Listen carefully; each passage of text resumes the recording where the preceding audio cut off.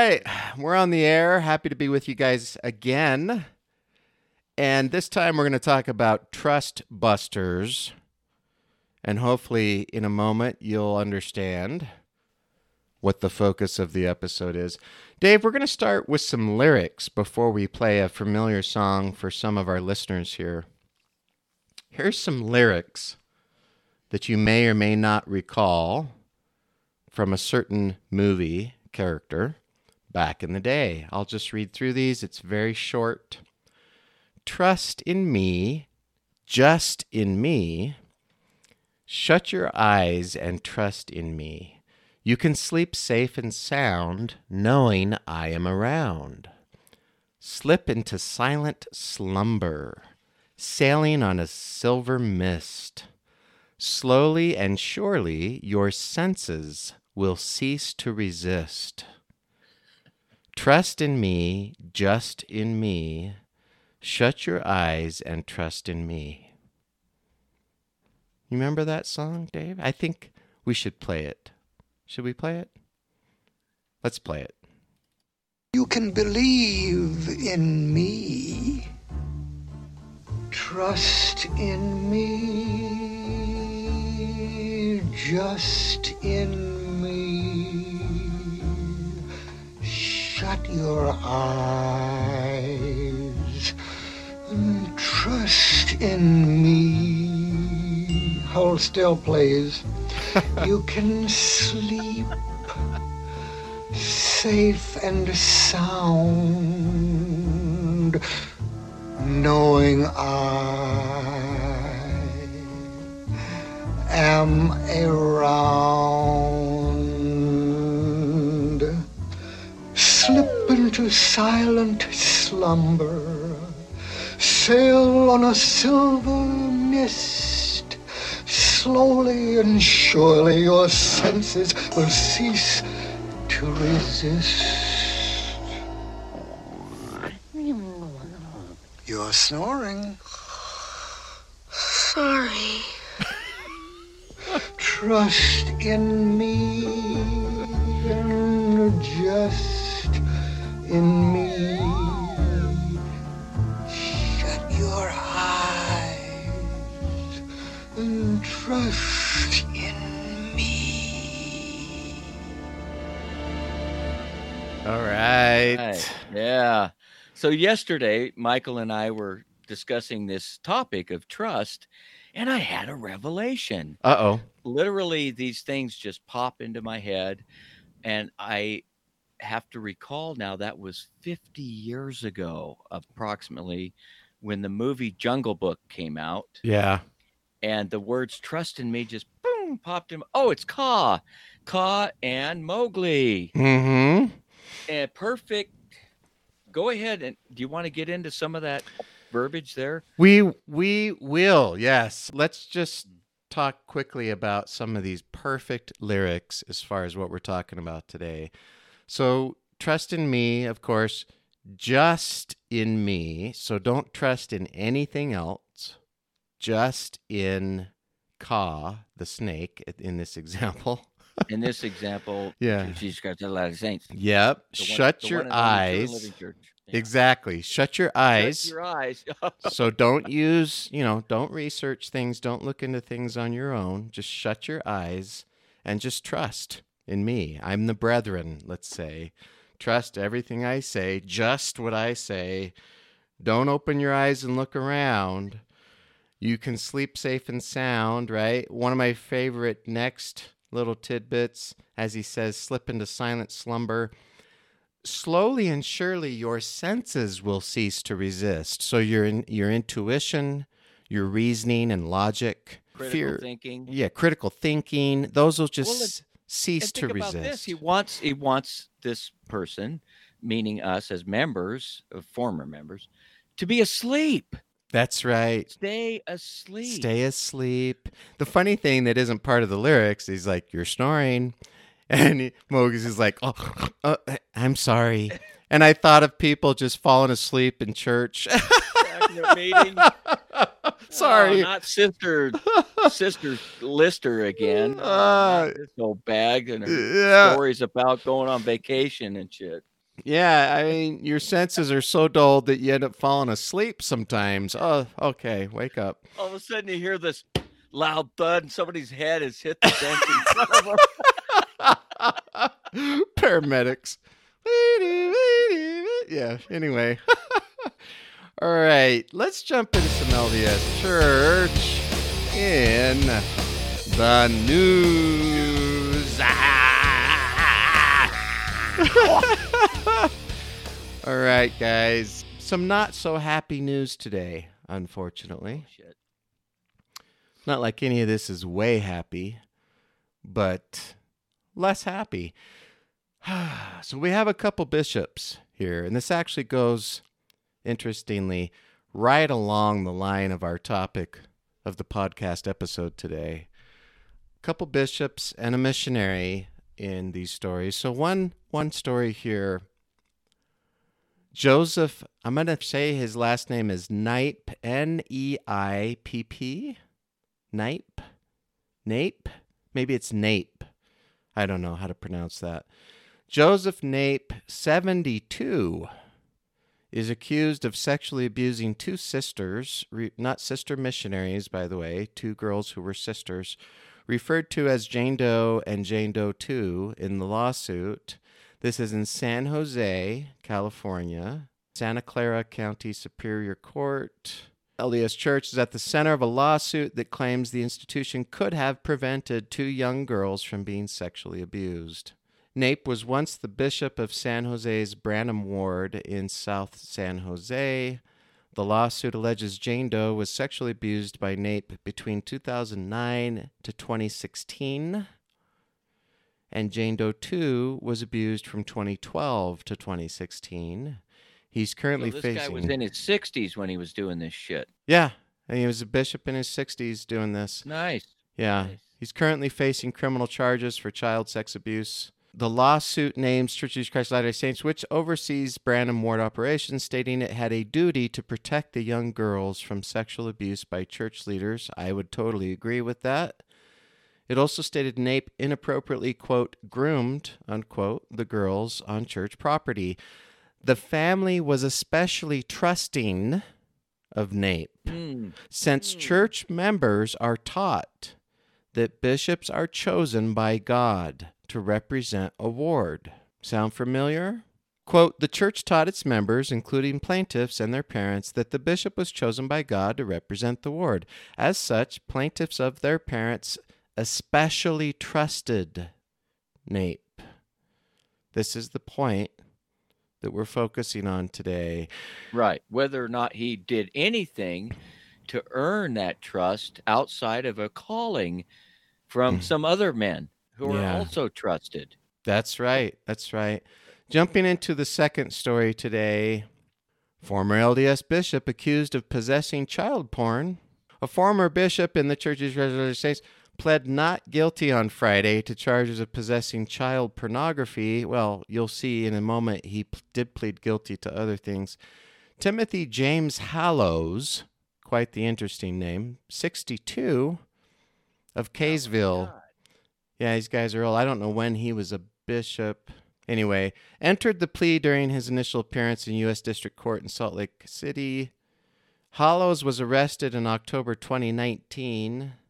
So what is that, 7-8 months ago here, whatever, 9 months ago, on 8 counts of sexual exploitation of a minor. He was officially charged on Friday with possessing material containing child pornography that involved a minor under the age of 12. Hallows told investigators he took pictures of children while on camping trips with youth in his role as a bishop in the Kaysville, Utah stake. Police said Hallows admitted to distributing images of child sex abuse on Skype.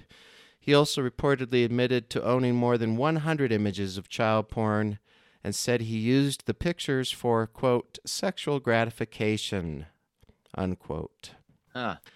Investigators located thousands of pornographic pictures, including images of child sexual abuse and children and adults in sexual situations. This guy's twisted. Yeah, Completely this is fucked up. similar to some other, including the pornography ring that we talked about many episodes ago, where a bishop was involved as well. When Hallows was arrested, Church of Jesus Christ of Latter-day Saints issued the following statement. through Eric Hawkins, Director of Media Relations, quote, "The allegations against the individual are serious and deeply troubling. The Church of Latter-day Saints has no tolerance for abuse of any kind, including child pornography, and teaches its members and leaders that such behavior is offensive to God and His church." You think? When local leaders learned of these allegations, this individual was immediately removed from any position that would place him in close contact with youth or children. Hold out your hand. I'm going to... Oh, Yep. there. Yep. Naughty. Yeah, this is done to ensure the safety of others and to allow this individual to address these serious allegations. Yeah, so we won't do background checks ahead of time on these motherfuckers. We'll just remove them afterward to be safe for people. I remember the day I called him as bishop and I had indigestion that day. It's really not my fault. Come on. Yeah. It's, for fuck's sake, people. Come on. Background check. You know. So again, an environment that's created because of false trust. That's right. Here we have another tragic incident in our third piece today. A little bit longer news today to kind of make some points, I guess, here. Latter-day Saint missionary from Utah dies in Georgia. Okay, so we've heard of a lot of missionaries. Well, we've mentioned at least 4 or 5 over the last several episodes. A 19-year-old Utah man serving a mission for the church died in Lafayette, Georgia, according to a statement from church spokesman Daniel Woodruff. He died on Saturday evening. He was riding his bike when he was hit by a car.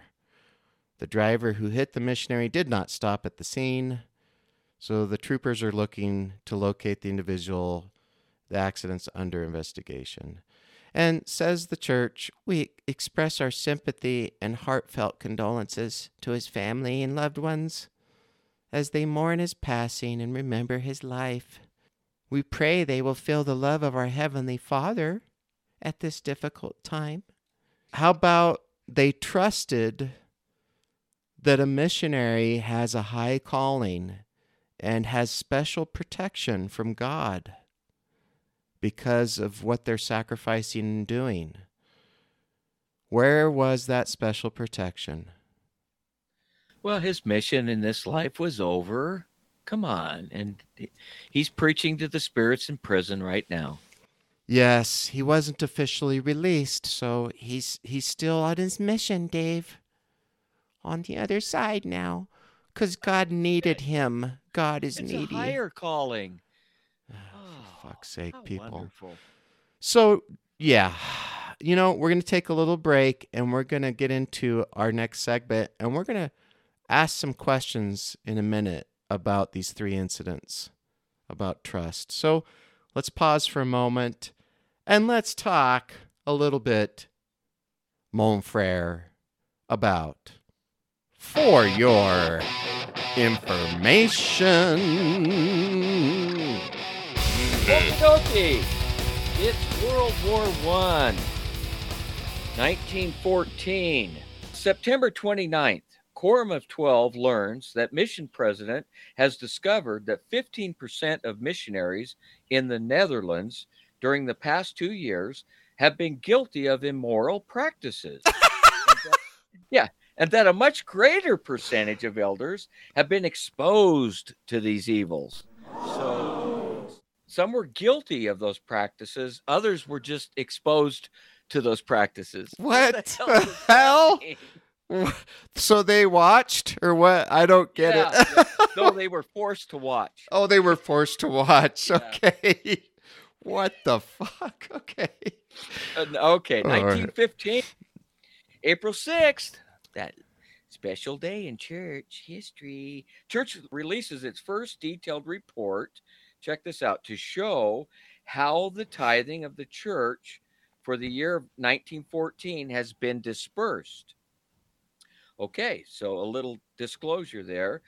These annual reports of expenditures continue until the last public statement in 1959. Yep, that's right. 59. 61 years ago. Mm-hmm. Or whatever the math is there. That's when they stopped being transparent with the finances. Yeah. Yeah. Okay. Yep. And now we have the introduction of another special part of the church. Uh-oh. April 27th, First Presidency asked LDS families to have home evening. Oh, yeah. Not every week, once a month. Oh, once a month. Okay. Yeah, just once a month. Here's the response. Mormons generally ignore this and similar appeals for 50 years. Fuck you. I got better things to do. I'm going to watch the ball game. That's hilarious. Oh my God. Okay. That's what home teachers are, by the way. They're spies. Remember they come in,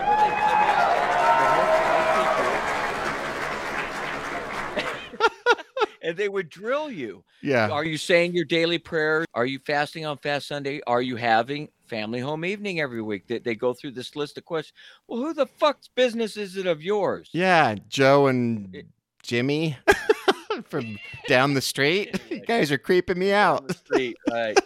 Okay, we've got one entry we're going to read from 1916. June 30th, First Presidency Statement on the Father and the Son, which provides reconciliation of Book of Mormon passages which seem to contradict later official teachings about the separate character of the Godhead's Trinity. Okay. All righty. It doesn't Well, say what their explanation was, right? But I No. think I kind of remember. Yeah, it was pretty convoluted. I mean, I obviously wasn't like an adult back then to think about it, but yeah, anyway. It carried Okay, forward. It carried forward. We're going to jump into 1917, just a little bit of U.S. history. October 10th, the 145th Field Artillery Regiment departs Utah for duty in the Great War.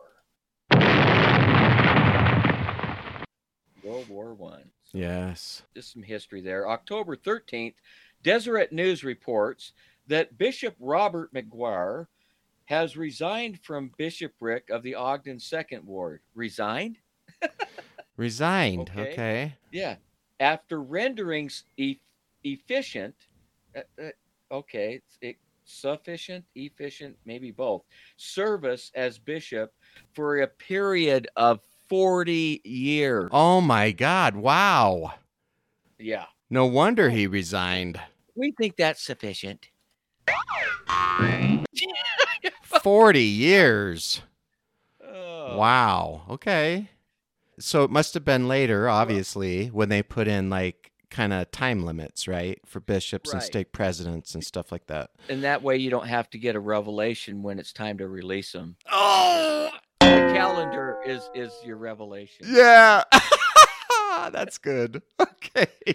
1918, another Oh. important year. October 3rd, Joseph F. Smith's written vision of conditions of the spirits after death and redemption. November 14th, First Presidency in 12, vote to accept Joseph F. Smith's revelation on spirit world, even though, and this is in the DNC, it's DNC 138. Mhm. Even though, this is funny, several apostles have misgivings about it. Huh. Church officials published this vision and added it to the standard works in 1976. And I remember when that happened. That year, being added to the Doctrine and Covenants. November 19th, Joseph F. Smith dies. Oh. Smith is the only LDS president to be buried without public funeral due to the epidemic of Spanish influenza. Oh. It's a familiar Yeah. thing in our world now. No public gatherings, at least not at funerals. So they had because- social distancing going on, so no Yeah. funeral. Interesting. Okay. You want one more? Sure. Let's have it. Okay, let's jump into 1919. At a temple meeting of the First Presidency, Quorum 12, President Heber J. Grant, obviously the new president, Mm-hmm. rules that patriarch ranks below apostles and has no significant vote in temple council meetings. just the polar opposite of his predecessor, who said the patriarch should rank even higher than the president himself. Yep. Yep. He's So, like, I'm switching that thanks for shit. all the unanimity and understanding and what God wants in his church and Yeah. how things are supposed. Jesus Christ. Yeah. No pun intended. I mean, we'll get into this. There's a lot of disagreement. Always has been. Yes. Especially between members of the 12. Still is. Yes. Still is Yeah. disagreement We'll in the continue 12. to comment Yeah. on that in the ensuing weeks. Yes. Yes. And some of these have leaked, some of these disagreements. It's harder to keep things completely, quiet nowadays, which is a Right. good thing in most cases, I think. Yep. Thank you, bro, for another great segment for all of our information. I feel enlightened. I feel informationalized. Let's talk about the definition of the word trust, shall we? Mm-hmm. What does it mean to trust someone or something? There's the typical kind of like Merriam-Webster kind of definition, things along the lines of reliance on the integrity, strength, ability, surety, etc. of a person or thing, confidence, expectation of something, hope. So if you're trusting, you're having confidence or hope, you're relying on something for being real, veracity. It's kind of an interesting characteristic of people, of human beings. We can trust in something that is not trustworthy in the end. We could trust in something that we were deceived to trust in, or vice versa. We could place our trust well in something that turns out to be ultimately trustworthy. How quickly we trust, what it requires us to believe or to kind of have confidence in to be able to trust. These are all interesting little elements. So we have a situation in the Church of Jesus Christ of Latter-day Saints where trust has become a tool that the leadership uses to gain benefit from its members, to gain financial benefit, to gain obedience, right? Well, Control. right back to the C word, control. You just said it. That's And I right. think it's another form of control. Exactly. And so if you think back to our three kind of sad news bits today in LDS Church in the News, do you think the abused children trusted the bishop who abused them? Do you think the parents of those children trusted those bishops who were quote unquote called of God, that their children were safe around them? Do you think the family and friends of the missionary who died trusted that he had special protection, being in that special calling as a missionary, that he would receive divine protection from God? I would probably say yes if I was a guessing person to all three of Well, those scenarios. You don't have to guess. I Yeah. get the way you're saying that. Yeah. Of course, it's expected. Trust is a good thing.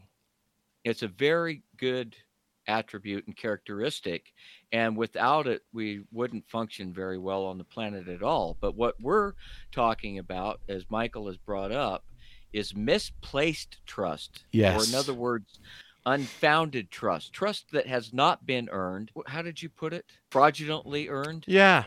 Fraudulently, fraudulent claims are made which instill or are a catalyst for your trust, right? So, people throw out some concepts, you believe those concepts, and so because you believe those concepts, that leads ultimately to I trust such and such, right? And there's a huge list of such and such, I trust the leaders.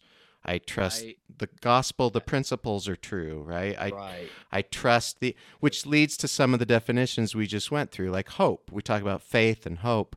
Faith and hope come from trust. That's where they come from. You wouldn't have them if you didn't trust something, right? Even if it's as simple as I trust such and such is true. I trust what that guy told me.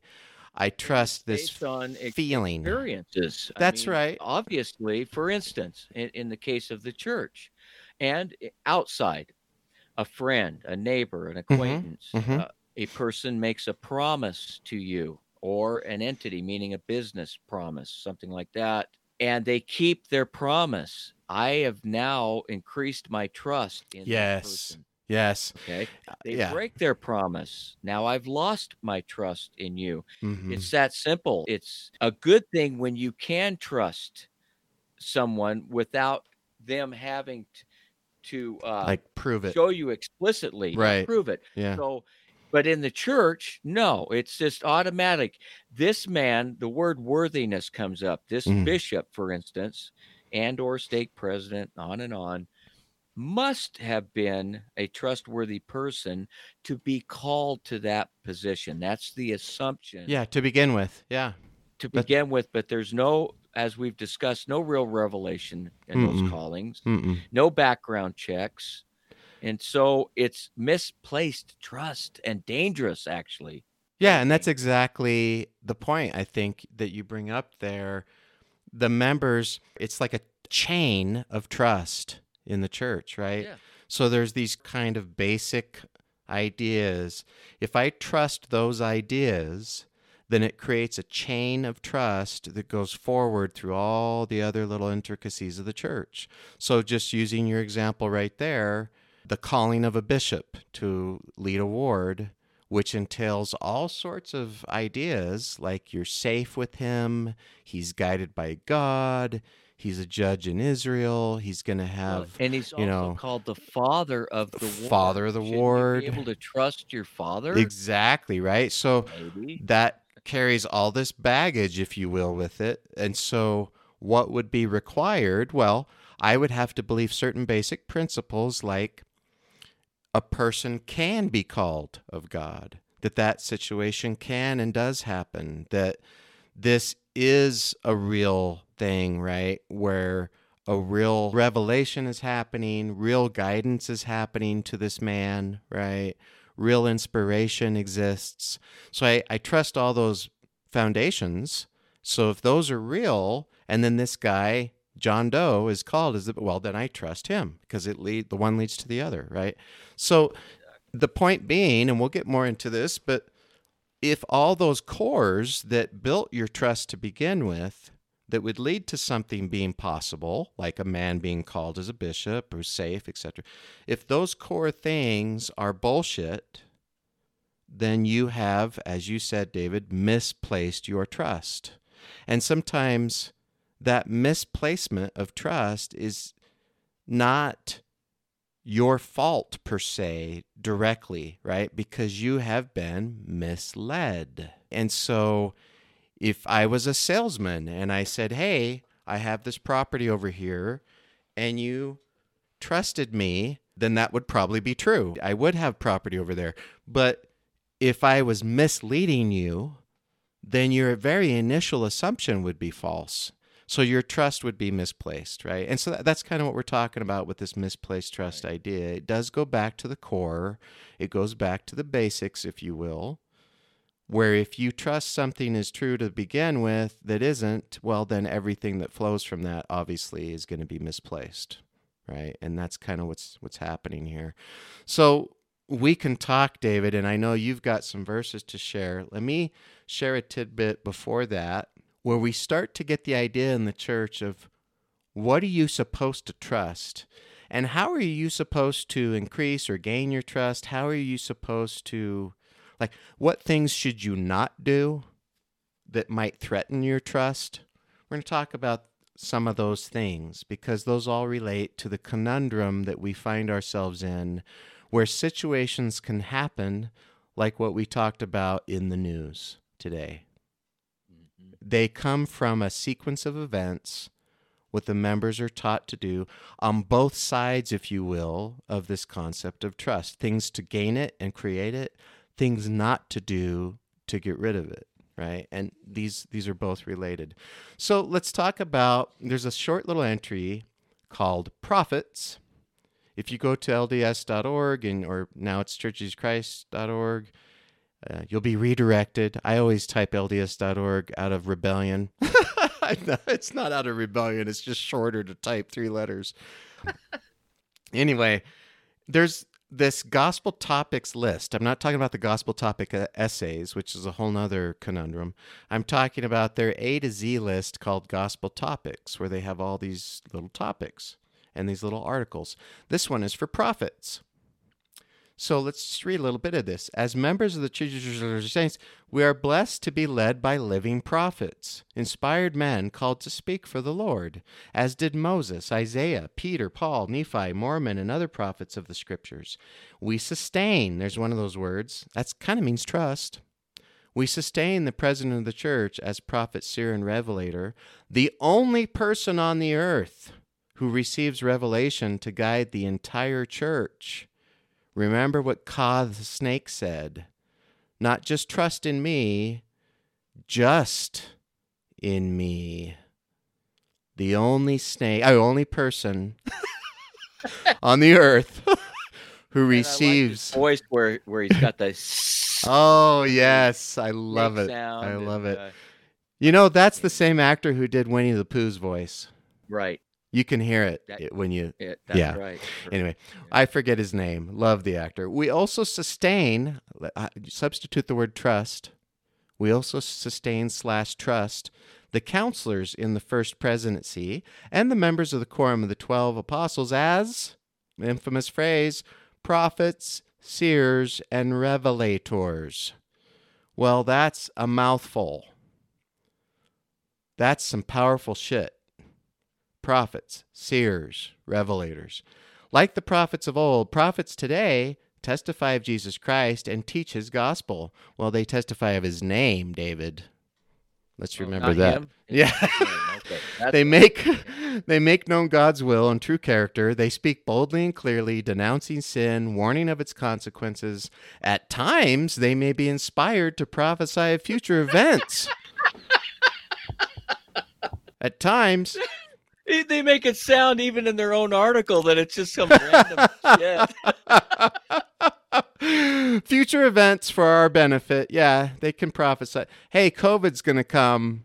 You might want to... Nah, that's not beneficial. Don't let us know. We could always... Oh, here we go. Are you ready? Hold on to your shorts. We can always trust the living prophets. Okay. Remember that. So think back a while to the members of the church who lived during the days of Brigham Young. They could always trust Brigham Young as the living prophet. All right, folks. Joseph Smith could always trust Joseph as the living prophet. And Their I have teachings... a question there, since you're the founder, that yes... with trust, especially in marital relationships, which is where it's discussed a lot. Yeah. You trust your spouse to be faithful. Mm. I have a question. Did Emma trust Joseph? Was she completely oblivious to his shenanigans? We just shenanigans. I love it. Shenanigans. I mean, she was a bright lady. She was educated. Mm-hmm. I don't think so, but it was one of these situations where I don't know what else to do. I can't leave him. I don't know. I'm not going to try to think for her, put words in her mouth. Yeah, I think you're talking later time frame, right? Because if you think back to the time period when Joseph and Emma, they basically, they eloped because Emma's dad, Isaac, did not like Joseph. He had discernment. Yeah, speaking of trust, he didn't trust Joseph, right? And rightly so, because some stories were circulating.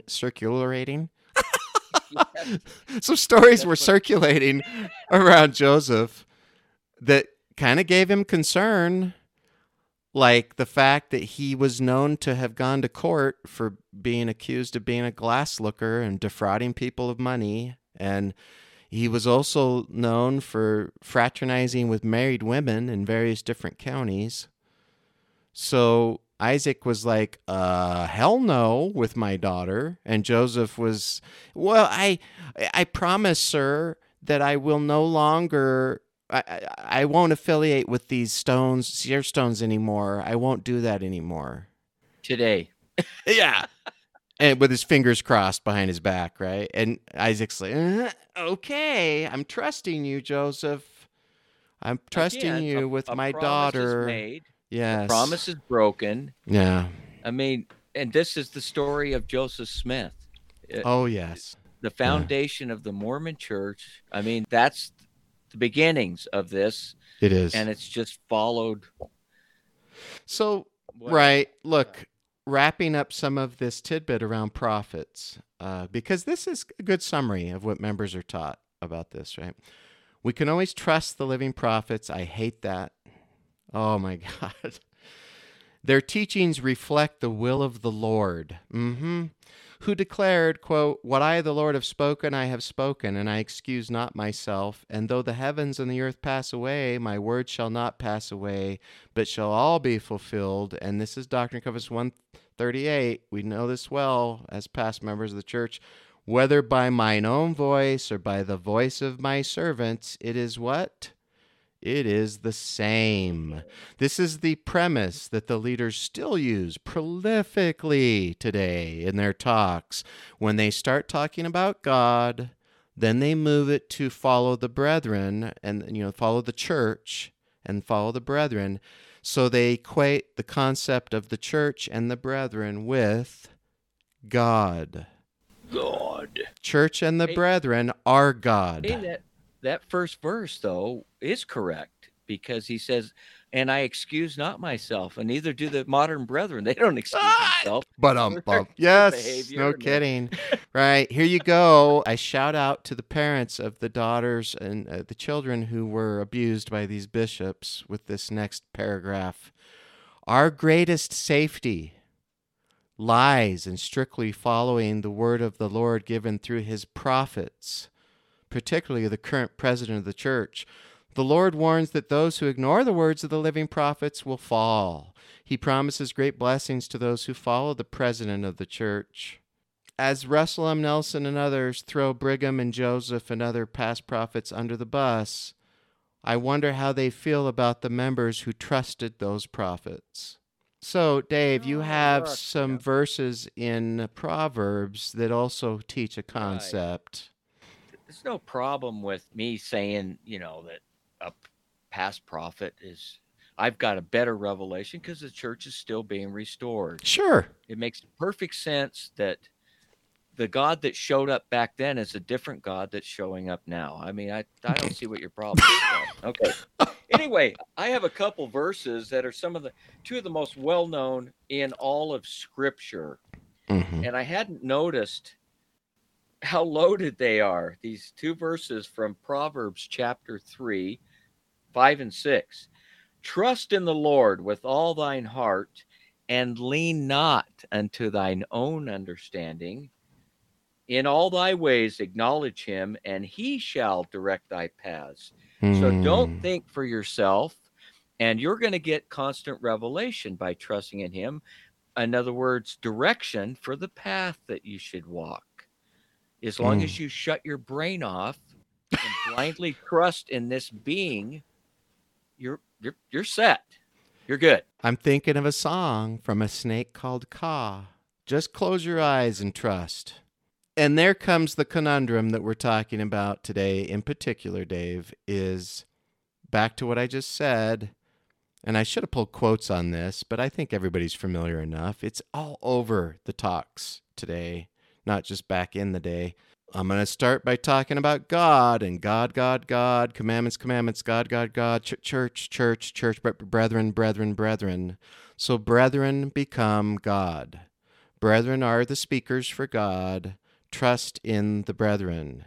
And that trust is extended all the way down to the concept of stake presidents, bishops, elders' quorum presidents, Relief Society presidents.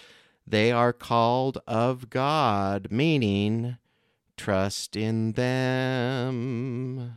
By the way it's taught in the church, you're not, specifically supposed to blindly follow advice from a fellow member of your ward, for instance. Only in that particular calling to which he has been set apart. So Joe Blow is my elders quorum president. So when he's officiating as such, I should trust that what he's telling me is true and comes from revelation. As a neighbor or business partner, not so much. Right. However, there is rampant in the church business dealings gone awry. Oh, yeah. Because of this pseudo trust Yes. in our fellow members of the church. Yeah. Great point. Great point. That's one example of many, many where damage happens through trust that is misplaced. That's right. That's right, bro. We're going to jump into some commentary here from one of our favorite people. I just got back from having some smoked brisket at his house, Holland. Is that all you were smoking or what? Well, he smokes a special... He asked me to trust him as he pulled out a bag of this particular powder, and we had some spiritual experiences. But anyway, and I totally trusted him because he's Holler in Holland, otherwise known as Jowls. We love him to death. We trust him. And even when he looks and sounds like an asshole, he is speaking for God.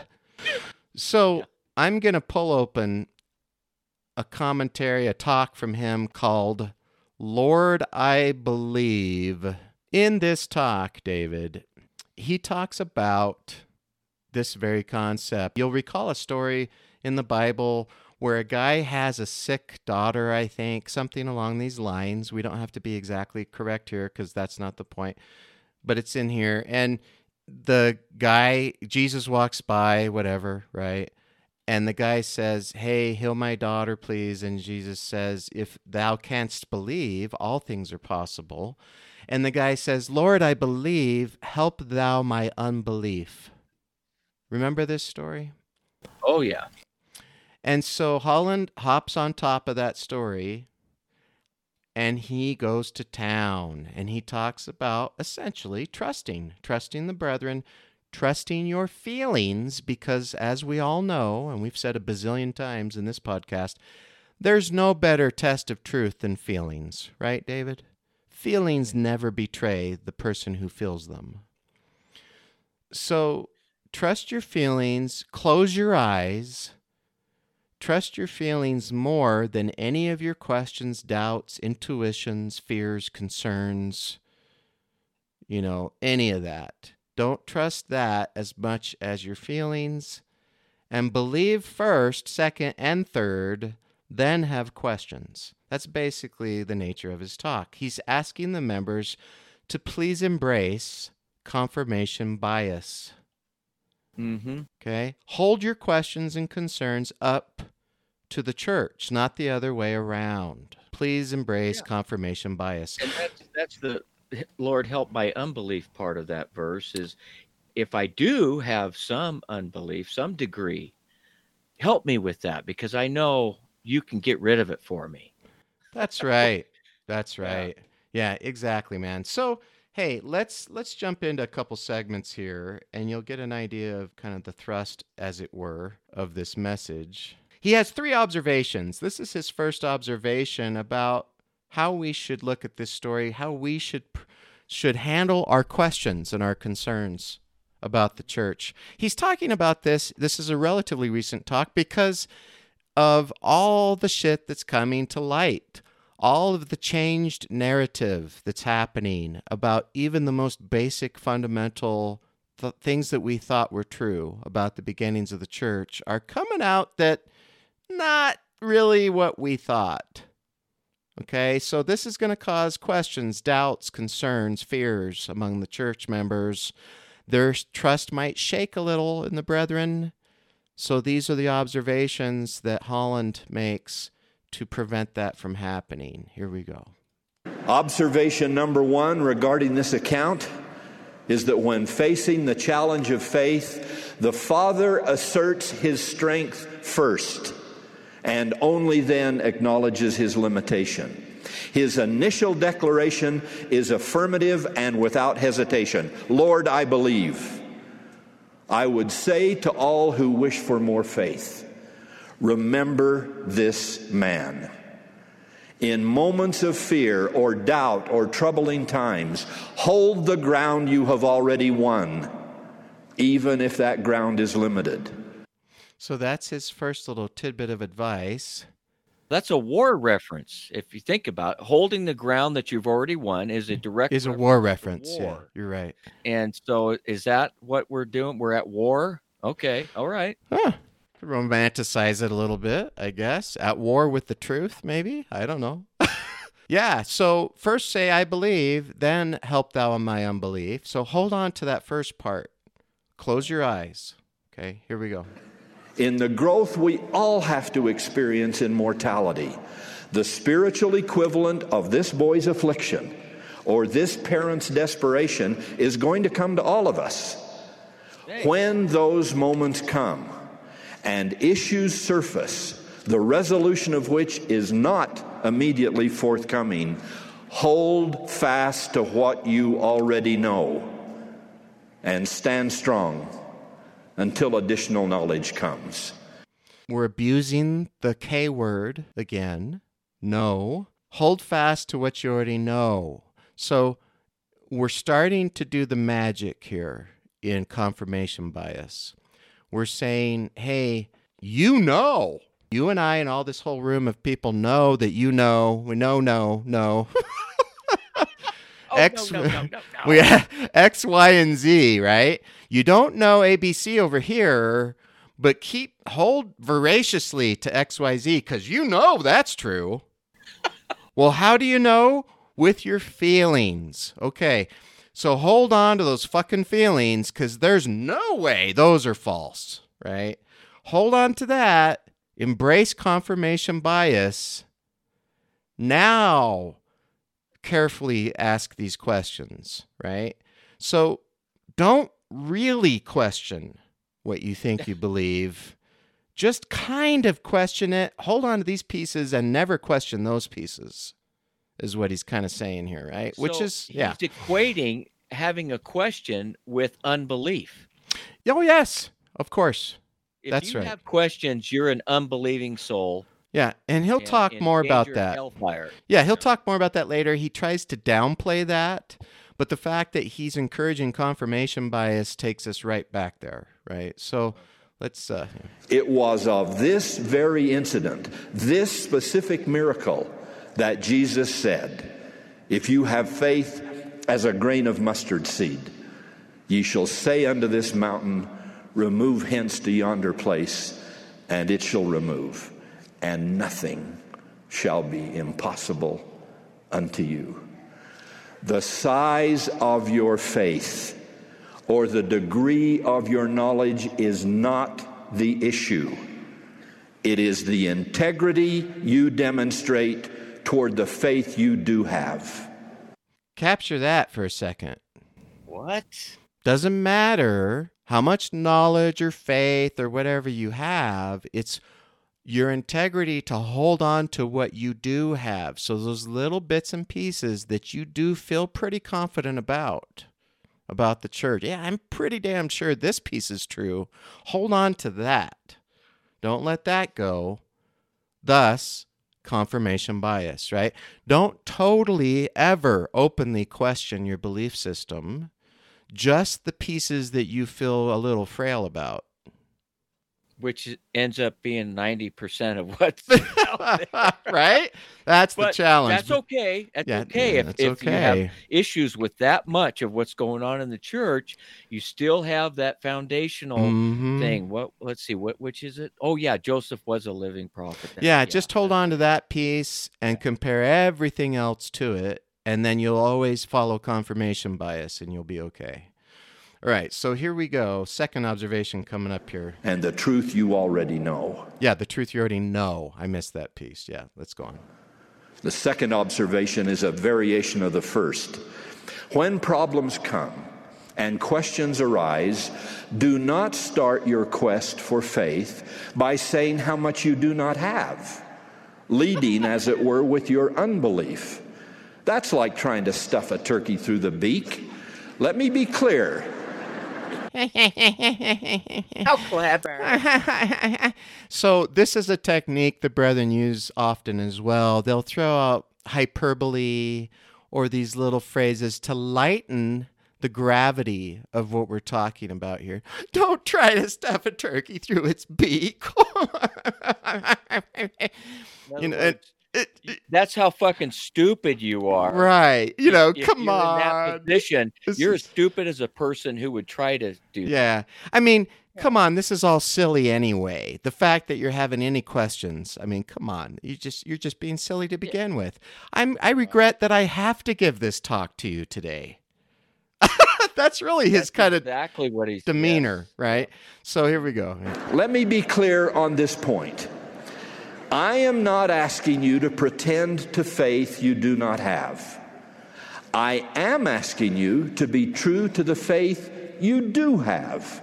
So I'm asking you to have confirmation bias. That's what I'm asking you. I'm not asking you to pretend that you have higher faith and trust in things that you maybe don't, that you're questioning, but what you do feel like you know, don't go there, right? That's what I'm asking you to do. Like, don't question everything. Just question the pieces that you're saying, what the fuck about? Right? Oh, and hold those up to the standard of what you do know, right? So you're always Until they going to disappear. Yeah, well, you're always going to end up in the same place. The church is true, right? That's what you're always going to end up with if you follow his circuitous bullshit. logic here. I'm going to jump a little for sake of time because there's all sorts of shit in here. Let's go to one of my favorite parts, shall we? He's going to give you advice directly here, David. Here we go. Now, brothers and sisters, this is a divine work in process. Oh, With the manifestations and blessings of it abounding in every direction. So please do not hyperventilate if from time to time issues arise that need to be examined, understood, and resolved. They do, and they will. In this church, what we know will always trump what we do not know. And remember, in this world, everyone is to walk by faith. Yeah. what a bunch of mind fuckery right there. Don't hyperventilate. Again, using this little hyperbole to kind of downplay, right? And almost make fun of this process. Don't hyperventilate. You silly person. Don't get too uptight about. Remember, there'll always be questions. They're going to keep coming up. Mostly because our narrative keeps changing, but we won't go there. So these questions are going to keep. Just look, don't hyperventilate. Just remember, in this church, what you already know trumps those questions every time. Well, the part that I thought was just fucking terrible is that not only will there always be questions, they'll always be resolved. No. Yeah, Sorry. and I got to share the piece at the end will just piss you off about that. But there's another little segment here. Remember, David, we're all imperfect, including Holland, even though he's not a dodo. Let's.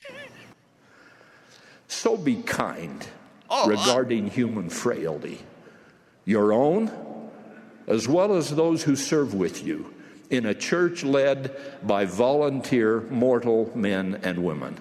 Except for the ones who aren't volunteering, they're actually getting paid. But let's never mind that. Hold on. I'll Except voluntarily in the take that case check of now. his only perfect begotten Son, imperfect people are all God has ever had to work with. Yeah. How do you like that? God, the omnipotent being in the universe who has all power to do whatever the fuck he needs to do. Let's not forget, he's always had to rely fully on all these imperfect, idiotic people. And they're gonna make mistakes, okay? And that's all God has to work with, because God has to work with people. Because he's needy and weak. He has to use people. Oh, my God. Hold on. That must be terribly frustrating to him, but he deals with it. Oh, fuck no. Yeah. Are you kidding me? Yeah, he's terribly frustrated, just like I am with you. Oh, my God. I'm supposed to feel good about that? Yeah, just like I'm. He's frustrated that he has to work with a piece of shit like me. Yeah, look, okay. just like I'm frustrated with all you people out there who have questions about the church, you motherfuckers, God is really frustrated with you and me because we're just so imperfect. We're all he has. Huh, poor guy. Huh. Poor God. And when you see imperfection, remember that the limitation is not in the divinity of the work. As one gifted writer has suggested, when the infinite fullness is poured forth, it's not the oil's fault if there's some loss, because finite vessels can't quite contain it all. Those finite vessels include you and me. So be patient and kind and forgiving. Yeah. Yeah. With the leaders. He's not saying with each other. No, well, he's not. Making it sound Not like really. he's saying that. But Yeah, what he means he's really is with saying the leadership. with the leaders. Yeah. Here's the thing, Dave. When you do have questions, are any of them valid to have? And can you get any help in actually getting answers to your questions? Well, just a little Dixie cup. You can't handle this shit anyway. Yeah, you can't handle the truth. That's what I should have got the clip of. Jack Nicholson. You can't handle the truth. Your cup is so small. Here we go. He's going to tell us, David, there's a recipe for getting help. If you really have legitimate questions and you go about it the exact right way, David. Here we go. When doubt or difficulty come, do not be afraid to ask for help. If we want it as humbly and honestly as this father did, we can get it. The scriptures phrase such earnest desire as being pursued with full purpose of heart, acting no hypocrisy and no deception before God. In response to that kind of importuning, I testify God will send help from both sides of the veil to strengthen our belief. Dead people are going to help me. Cool. Yeah. You know, the dead are grateful. Remember that. The dead are grateful. I can give you dozens of examples, and we obviously don't have time to go through them in our episode today, of people who have even had, you know, the willingness to sit down and have conversations, interviews, you know, about this, their experience. As a bishop, a mission president, a lay member of the ward, having questions, there's a lot of people who went further than you and I could ever go just because of even just things as simple as relationships, friends that they had who knew someone where they had a really pretty cool opportunity to even sit down with one of the 12 apostles and ask some of these questions, right? So talk about patience, humility, perseverance, and really honestly seeking answers, right? Really open-mindedly approaching the brethren. I kind of think of B.H. Roberts doing this now that we're in the Heber J. Grant period of For Your Information, right? And bringing some of the anachronisms in the Book of Mormon to the brethren. Same kind of thing, right? He goes to the source and he's like, you guys talk with God. I trust that. I trust that God gives you revelation. I'm going to, use that trust. Will you please ask God for answers for these anachronisms in the Book of Mormon, and then I'll publish them. Let's get it out there to the world, right? I trust you guys. To which they bore their testimonies and provided no answers. And these same people who have given interviews about their process of talking with such and such apostle or such and such 70, and honestly, with heartfelt inquiry, asking their questions, and help did not come. Well, look at Holland, what he says about, I guarantee you, if you ask these questions with this attitude and do it this way, help will come from both sides of the veil. What the fuck does that mean? Yeah. That is not an answer. No. How, who, where, and when are my questions going to be answered? That's right. That's right. Fuck. Yeah. Non-answer. Yeah. Non-answer. Yeah, and it goes back to just what you know. So if you think about it, when the brethren were bearing their testimony to B.H. Roberts to quote unquote answer his questions about the anachronisms in the Book of Mormon, which isn't an answer to your point, they were doing the same thing that they were kind of trying to ask him to do, or that Holland's asking the members to do in his talk. Hey, go back to what you know. That's the same thing. I know the church is true as they bear their testimony. I'm going back to what I know. I don't know the answers to these really pertinent, kind of troubling, actually, questions, but I do know this. Well, that isn't an answer, is it? No. I mean, think of the stupidest metaphor. You're going down the street, you don't see a speed limit sign, so you're taking a guess, and you're going 55. And the cop pulls you over, and he says, look, you were exceeding the speed limit. Well, I didn't see a sign. Well, you should have gone by what you know.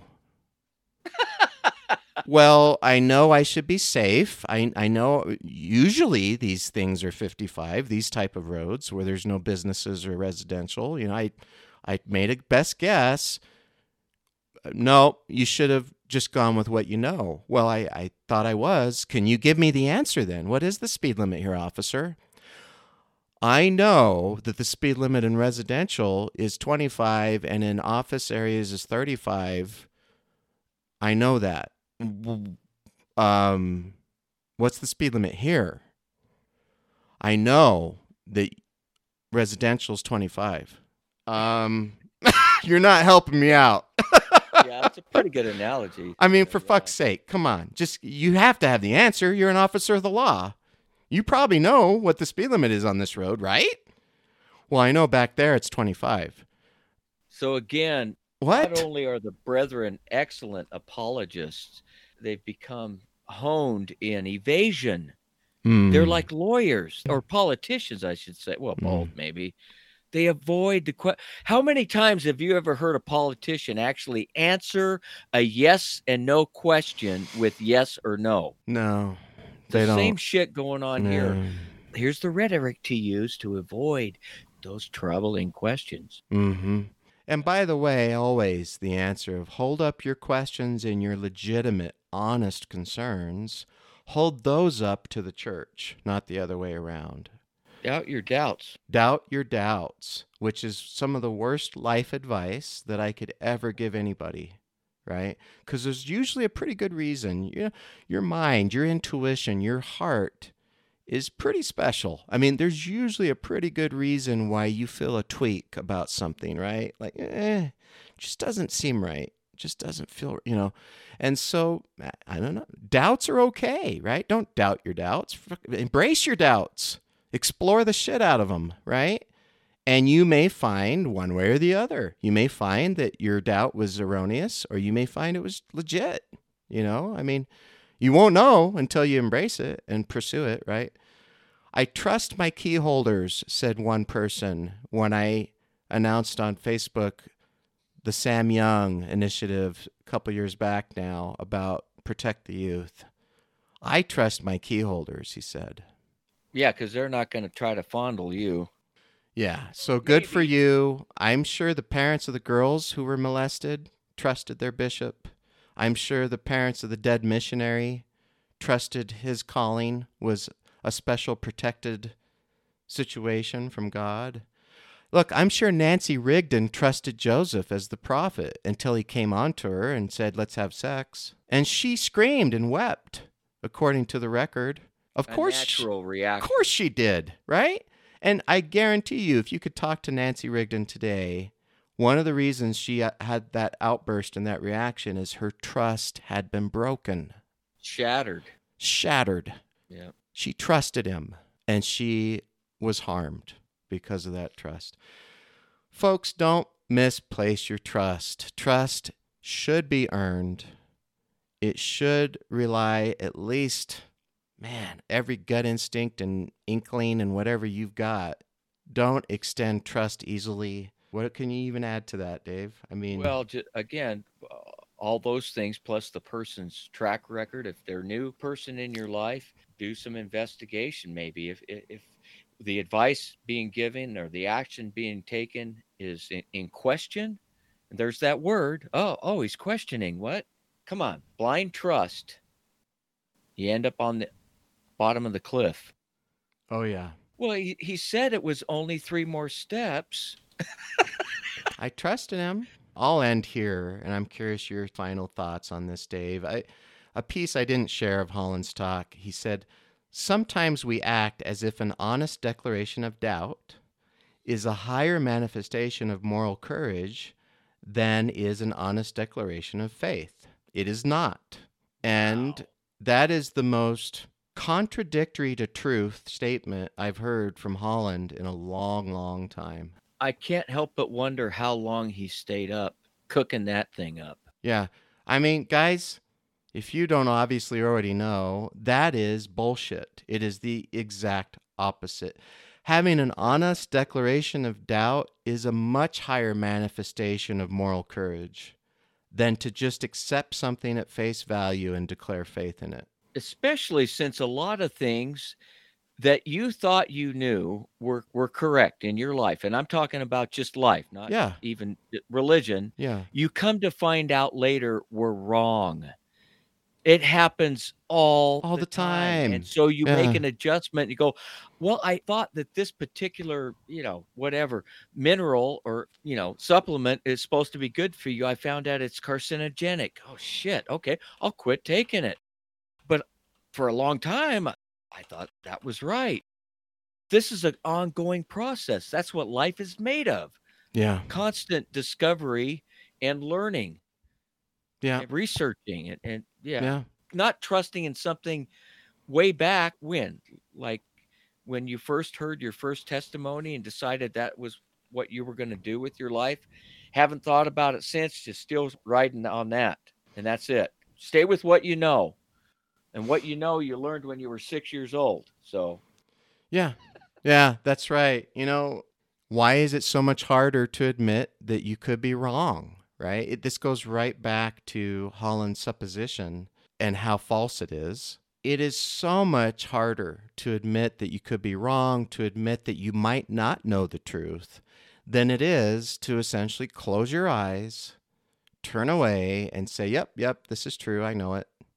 Forever, right? And that's one of the reasons it takes so much more, in his words, kind of moral courage, moral fortitude to stand up and say, I admit it. I have a question about this. I admit it. I could be wrong about my belief in this. Oh my God, people, the bigger strength and courage that takes. Oh, yeah. And we all know that. We know this is a psychological truth. We know that it's much harder to do that, right? It's much more courageous to stand up and say, look, I could be wrong. It doesn't mean you are, but just to admit you could be, right? And to be courageous enough to look at that and analyze the shit out of it and come to an understanding yourself. Well, does it seem like I was right? Or does it seem like this is really wrong, right? That's courage. That is pursuit of something valuable, as opposed like to. You said, he not only skewed that, he inverted it. Yes. 180. Yep. And exact opposite. Claimed it was a good thing. Claimed it was a good thing to hold on to what you think is already true, right? And not question that piece. The damage to these families, children, I'm not just talking simple stuff that's still shitty, but physical, like financial damage because you trusted an institution, physical damage because of something. We're talking mental, emotional, permanent damage in some cases because of the trust that the church demands upon false foundations. And they're busting that trust, to the title of the episode, and destroying lives. Destroying dreams. I may slither away, but just remember, I will always be around. Sleep on in silent slumber. Sailing on silvery mists. He has lots of alliteration in there, too. That's beautiful. Awesome. All right, guys. Love you as always. We worry about you in that you're safe and secure, healthy, happy, able to boldly challenge your questions in life and pursue them and find your own place.